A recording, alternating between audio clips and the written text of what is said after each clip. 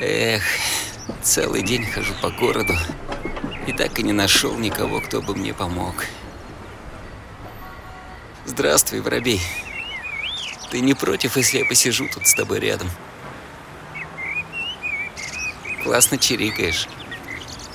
Мистер Бомж, а вы не могли бы навалить биточку, а я расскажу вам свою историю? Не вопрос, Лимон! Спасибо, мистер Бомж.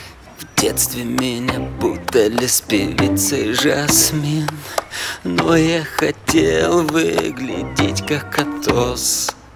После школы усы отпустил, тогда визуально увеличился нос. И больше я стал походить на Жасмин. Тогда осознал, что нужно что-то менять. Время у зеркала все дни проводил. В чем же проблема, пытаясь понять? В чем же проблема, тинейджер? Я думал, дело в шляпе. Ну, не в смысле, что дело в шляпе. Ну, вы поняли, да? Ничего я не понял. Долго мне еще по баллонам стучать? Шикарная шляпа дополняла мой лук. Я выглядеть стал, как мужичок средних лет.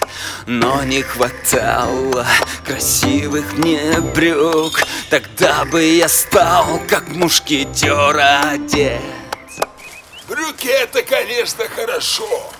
В них жопу не видно. Что же мне делать с проблемой моей? Никак не могу я понять.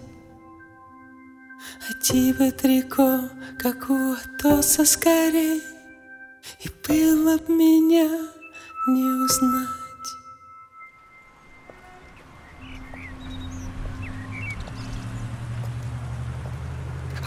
Ветерок подул.